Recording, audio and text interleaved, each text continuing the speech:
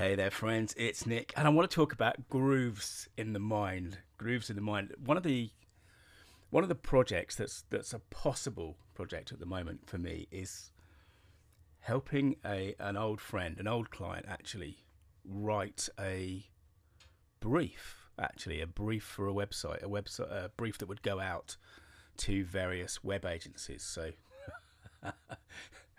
this is a bit off the beaten track for what I'm doing at the moment, but this is a guy I really like and really enjoy working with, and really feel I could help. So we're talking about this process, and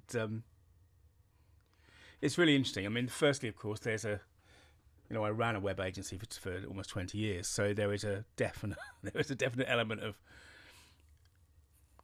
poacher turned gamekeeper here, which is interesting. It's interesting to be on the other side of the table, so to speak.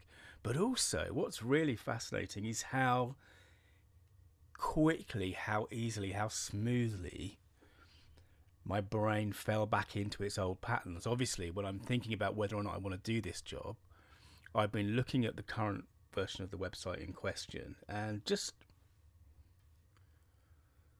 thinking through the processes as I did for all of that time. And it's really extraordinary how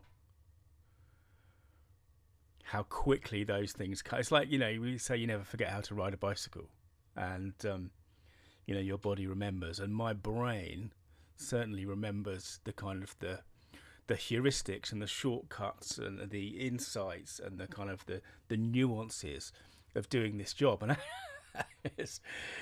I keep having to remind myself, and I've just spent a little while this morning looking at this website.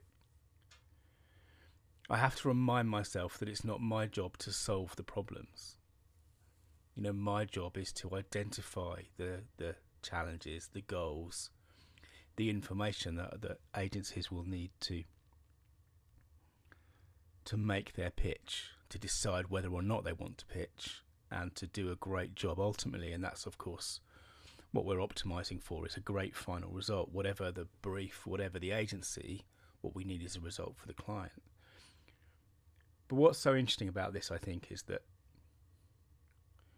over the past 12 months, I would say, I've started to see those same grooves in my mind show up about stories. So we talked before about the kind of patterns of speech that you develop when you're talking about something, often when you're thinking about something. I mean, if you've been listening to this podcast for a while, you'll know that every so often I'm going for a walk, or I'm having a shower, or whatever, noodling away on something, and this brief little distinction will crop up. I mean, it happened a couple of days ago, didn't it, when I talked about the difference between the real world, the scientific world, the measurable world that we all live in, and the world that we actually navigate through, which is the world of value.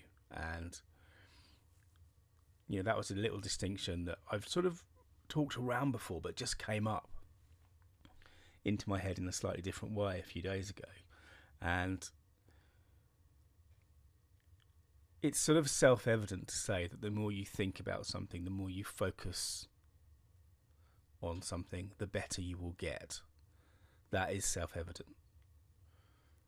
But actually, what I experienced this morning, when I slipped very easily back into a mindset that I inhabited for 20 years, is how powerful that effect can be. That cumulative effect of solving these problems, seeing these problems, that kind of pattern recognition.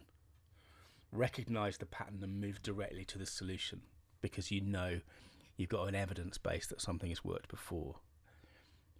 And it really made me excited, actually. If I've got this far with story, over the past little while, it makes me really excited about where I'm going to get to over the next 10, 15, 20 years. Thanks for listening, and remember, your story means business. Hey, this is Nick. Thanks again for listening. To dig deeper, search for story.business.